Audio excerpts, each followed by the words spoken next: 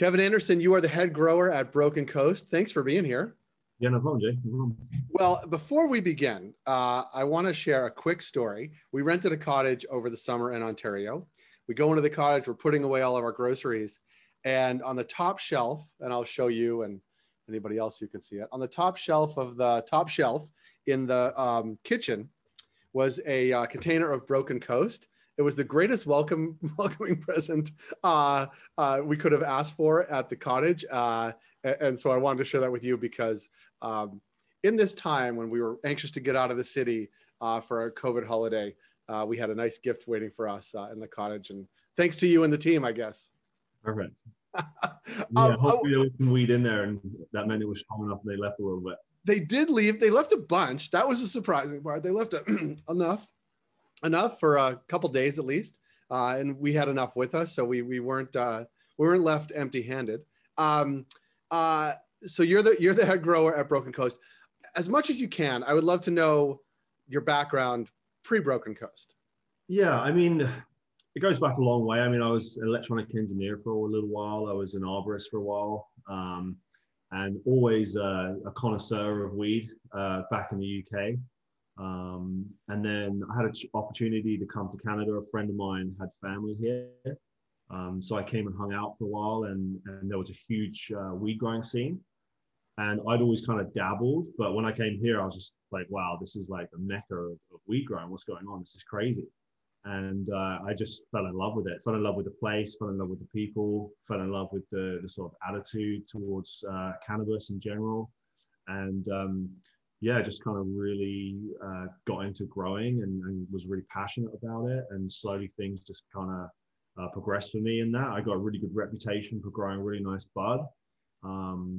So yeah, when the opportunity came that my friends got a license from the government, they knew that they had something going on there, but their growing skills weren't necessarily what they needed to be. And I had the best reputation of everyone they knew, so they approached me and we checked it out and talked about it, and yeah, I jumped on board. It was nice. It's been great. I've enjoyed every minute of it. Yeah, that's great. It's a great story. And look, so as someone with a reputation, a history, and certainly Broken Coast reputation is super strong and has been forever. So you've seen sort of how the market has developed from sort of, I guess, 2018 to now. Talk a little bit what you see, because you as the head grower have a really good lens on sort of what you are growing, what other people are growing, what the market is buying for sure. But like, yeah, as it has developed over the past 2+ years, like how have you seen what people are offering to consumers changed? Well, it's definitely got better. At the start, I mean, we were really pretty much the only people growing anything nice, and now there's a lot of really nice weed out there, you know. So there's a lot of people doing it right now, which is great for the consumer. I mean, I think there's a lot of problems still with the way the industry is sort of selling the product to people, or due to the regulations, but there's definitely a lot more nice weed out there, which is great. Yeah, you can even see it just shopping at the store, shopping online, just reading reviews, all of it. Just looking, all you have to do is look at it and smell it and know that it's different than it was in 2018. Yeah, it used to be just like you get jars of crumbs and really like bad dark green kind of Mexican weed, and now it's yeah, there's a lot of really nice, good, beautiful indoor flowers, some really nice stuff that's coming out of greenhouses too. I wish there was less of a focus on just purely THC. That's a real shame that the industry is going down that path. But it is what it is, and we have to cater to it. And at Broken Coast, we try not to focus too much on that. It's an aspect of it, but for me, it's still all about just trying to grow something that has a unique flavor when you smoke it. Yeah, like, I want it needs to be beautiful. It needs to smell good. But ultimately, the thing that really sets it apart is that when you smoke it, it should taste not like just some generic weed. It should have some flavor to it that makes you go, wow, this is really, really nice, really unique, you know? Yeah, that's such a good, it's such a good approach, right? Like, let's figure out the guideposts which we are operating, and let's do that.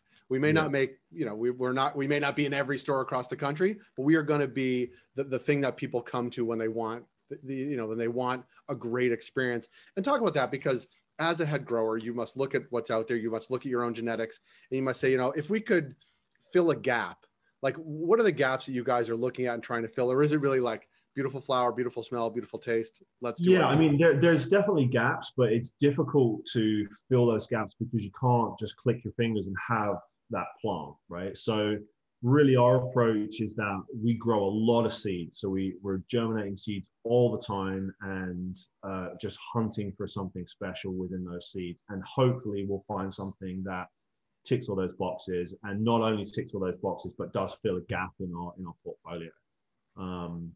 And yeah, so far we've covered a lot of bases. There's some things I would like to find, but really it's just a case of putting in the work, and when we find something special, we'll release it to the public, and hopefully it's received well. And if it is, we'll keep growing it, and then, you know, just keep progressing basically. I want to know what that must be like for you and the team, where you're like, you're germinating these seeds, you're looking, you're testing, you're smelling, you're tasting, all those things. Like when you find something that is like hits all those markers, is it like this aha? Oh yeah, it's a good day for sure, because we can spend a whole year and grow, you know, a few thousand seeds and really find nothing that blows us away. And then we can find 3 that blow us away in one go. So it's really just luck of the draw.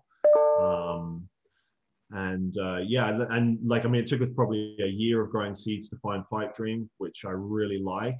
I love the kind of like that spicy gassiness really comes through in the flavor. So I'm super excited about that. As far as I know, it's been really well received, which has been great too. So talk a little bit about that, like how, the process to get, because I want to talk to you about Pipe Dream, which is the newest release you guys are putting out. Talk a little bit about, like, was it that you were germinating thousands of seeds and all of a sudden you're like, this is the one? Or was it like you were? Yeah, it's not quite as easy as that. It's not, because, you know, you need to be sure. So we're always harvesting test crops, and when we do, it's always good fun at the facility, because we'll smell and look at all of the plants when they're alive, and anything that looks like it has potential, we'll dry it and then trim it. And then, you know, we'll be sitting around with like 50 bags of small bags of like 1 plant's worth of weed in each bag. And, you know, it can be difficult to determine which ones you like straight away. So we kind of start narrowing it down, but basically sitting around with lots of people at the facility, a lot of the growers, and we'll just sit around and we'll just smell bags, look at the weed, touch it, and kind of narrow it down. And then once we've narrowed it down, we'll get them tested for the cannabinoid content and the terpenes. And then we'll look at that. We'll maybe regrow them again, see how they grow, see if we like how the plant performs. And then if it does and ticks all the boxes, we'll start putting it in flowerings and go from there. Love it. Yeah, it's good fun. It's like kind of my favorite part of the job, for sure. Yeah, is that work, or is that what you were doing before? Yeah. And like this is now just a job, yeah. Like, you know what I mean? Like it's a little bit of both, yeah. For sure. It's pretty cool. It's pretty cool. And then I guess the question, because you referenced it up top, and this is the other end of the spectrum, is like what consumers are demanding. And I guess there's this gap that I think lots in the industry, like, you know, if we could just get the one number THC to like have people look at other numbers, or have people look at the or sort of other components of it. And I don't know how to do that other than to make more people, not connoisseurs, but more understanding, much like, I think, I mean, I have a pretty strong opinion on this, and I think that unfortunately it's the way the product is sold. I think that, you know, back in the day, you would go into a dispensary and there would be jars of weed, and you would say, "Can I check out the weed?" And they would hand you different jars of weed, talking to you about what you like, and you would look in the jar, you'd smell the weed, they would give you that weed, and so you would pick the one that you liked. Whereas now you go into a store and you don't see any of it, so you have nothing to go on. So people are really just, you know, they're going in and they have nothing to go on, so they pick the highest THC, thinking that's what's going to lead them to pick the best product. And I mean, if all you care about is how strong the product is, maybe that's true. But for me, I think there's a lot more to it. And if I go into a store and there's really high THC weed, but it's like dry and brown and doesn't look very good and it has no smell to it, I'm not going to buy that. I'm going to buy something that appeals to me in the way it looks and the way it smells, you know, and I don't really care what the THC is at that point. Yeah. I would like to bridge what you just said with reality on the ground. And maybe at some point there will be. And maybe it's just time, and hopefully, the regulations lighten up and they realize that it should be sold as more of a fresher kind of product that you look at and you want to smell and see it, and that's how you decide on what you want to buy. Yeah. But unfortunately, we are a long way from that. Like exactly. That's right. Totally. Yeah. Yeah. I would like to get that.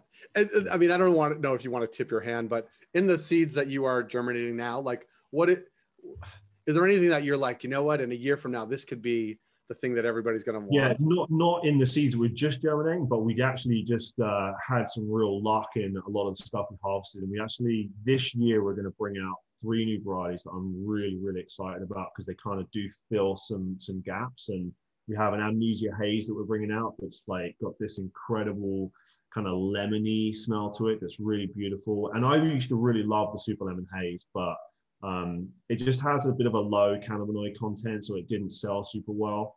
And this Amnesia Haze is just better in every regard. It looks better, smells better, and it's 20+ THC. So I'm really excited about that. We're going to be releasing a Sunset Sherbet, which is very, very kind of new school genetics. It has that beautiful purple with the white crystal and a really kind of Jolly Rancher smell to it. So that's something I'm really excited about. And then pandering to just the high THC, we have a Kush Mints that we're bringing out that's just like ridiculously strong and really beautiful. It's like white. It's so much crystal. It really is just like a white bud. And it's really beautiful too. And it has that kind of like menthol kind of smell and taste to it, and really, really potent. I mean, initial testing was like, mid-20s, which is probably our strongest variety for sure. So yeah, I'm really excited for 2021. It's going to be good. Yeah. Do you guys, certainly the team at Broken Coast, but when you see other people in the sector and other growers, like how nerdy are those conversations? They can get pretty nerdy for sure. Yeah. I mean, it depends who we're talking to, but we all like to nerd out with the weed for sure, especially on the new stuff. We'll all spend quite a few hours all just chit-chatting and getting into it. Yeah, I love it. I mean, we've been to sort of Tuscany and talking to the vintners, talking about, the grapes and the way the sun hits the specific, right. mountains. It's not that different. It's just newer and I think more fun to talk about. When people talk about terroir with wine and with cannabis, I guess, it's just you have full control of that terroir because you have full control of the environment and full control of the nutrition that you're feeding the plants. Certainly if you're in an indoor environment where you have control of everything. So it makes it very complex because you have all of those variables to control, and it's not that easy to control them exactly. And every variety likes something a little bit different. So that's definitely the science part that crosses over into the art. And that's the other part I really love. It's kind of that science and art coming together to produce something that is really unique and special, Yeah. Well, I'm glad we had this conversation because I would like to come back in every couple of weeks and talk about it. But it really is nice to connect with you, Kevin, because Broken Coast, of course, has sort of the reputation and the goods to back it up, and not just because I had it at the cottage because someone left it for me, but because that's what lots and lots of other people say. But it's also been great to connect with you, hear about the process, hear about Pipe Dream, hear about what's coming down the pike. And so thanks for your time. Now get back to work. Yeah, thank you. Yeah, if you can call it work. That's right. Get back to the hobby that pays you. Indeed, yeah. All right. Thanks so much, man. We'll talk to you soon. Thank you.